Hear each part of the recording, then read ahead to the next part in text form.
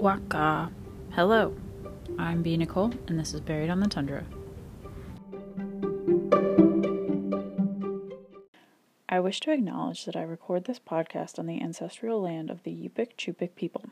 I acknowledge this is not only in thanks to the indigenous communities who have held relationships with the land for generations, but also in recognition of the historical and ongoing legacy of colonialism.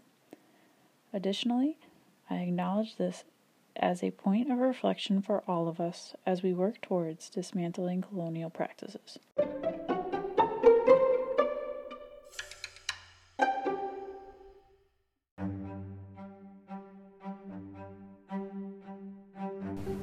Today we're going to travel up north to Selawik. Selawik, Alaska is near Kotzebue, about 70 miles away. It is home to the Inuit people. The most recent census has 805 residents living in Selawik. In the previous census, there were 172 households and 147 families residing in the village.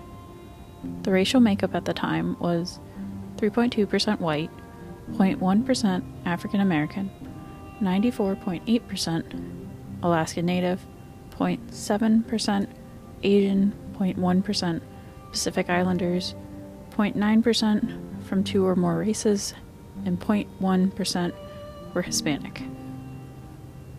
The median income for a household was $25,625 and $27,639 for a family. About 34.6% of families and 33.4% of the population were living below the poverty line. Selawik is connected by bridges. It is also near the Selawik National Wild Refuge. Some of the wildlife in the refuge include muskox, wolverines, grizzly bears, moose, black bears, 2 species of foxes, snow goose, beaver, tundra swans, caribou, Canadian goose, river otters, Canadian lynx, ravens, porcupines, minks, and wolves.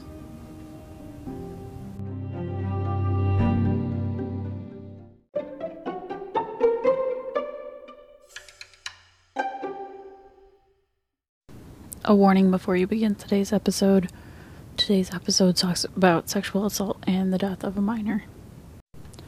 On Tuesday, November 17th, 2015, Lois Cleveland, 16 years old, was spending the night at her best friend's house. The best friend lived with her grandparents. The grandparents were in Anchorage for medical appointments. Lois's mother was also in Anchorage for medical treatments. Brent Norton, 29 years old, was a VPO for Selawik on duty that night.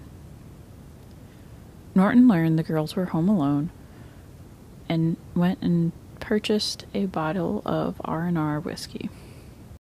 Norton then went to the home where the girls were at. He encouraged both girls to drink until they were extremely intoxicated. Once Lois was intoxicated to the point of vomiting, Norton sexually assaulted her.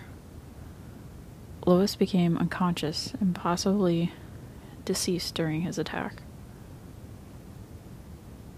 Once Norton was done, he noticed Lois wasn't breathing. Instead of calling for help, he put his clothes on and her clothes, and then attempted to assault the best friend. The friend fought him off. Norton then went back to check on Lois. He noticed that she had no pulse. Did he call for help or start CPR? No, he walked back to the VPO station and called the other VPO. While waiting, Norton began to delete his messages between him and the girls. The 2 VPOs then went back to the friend's house. Once there, the second VPO finally called for medical assistance. Around 1 a.m., a health aide arrived and determined that Lois was dead. Her body was then sent to the medical examiner's office. The medical examiner could not determine the cause of death. There are some hypotheses that it could be asphyxiation, believed to be from Norton's body weight and the fact that Lois's hands had been bound with handcuffs at one point. Norton was charged with attempted sexual assault and furnishing alcohol to minors. He had an additional charge for furnishing alcohol to minors for another incident with a 13-year-old. Norton was also on probation at the time. The probation was from bringing in alcohol into a dry village. In 2016, Norton pled guilty to the charges. He has never been charged with Lois's death.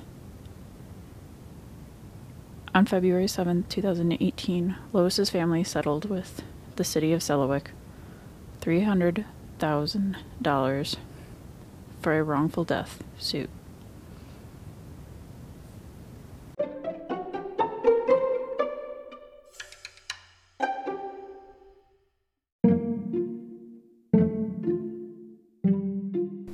Lois Cleveland was 16 years old. She was very artsy and she liked to swim in the village rivers.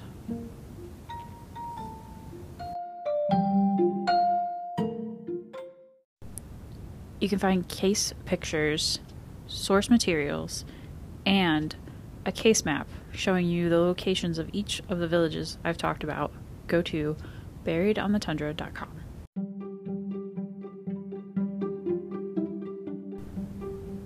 You can follow me on Facebook at Buried on the Tundra. You can also follow me on Instagram at Buried on the Tundra Podcast. Like, subscribe, review the podcast on whatever platform you're using. Next week, we're going to look at how a man won $140,000 from a car crash involving a cop car. If you'd like to suggest a case, please send an email to buriedontheTundra@gmail.com.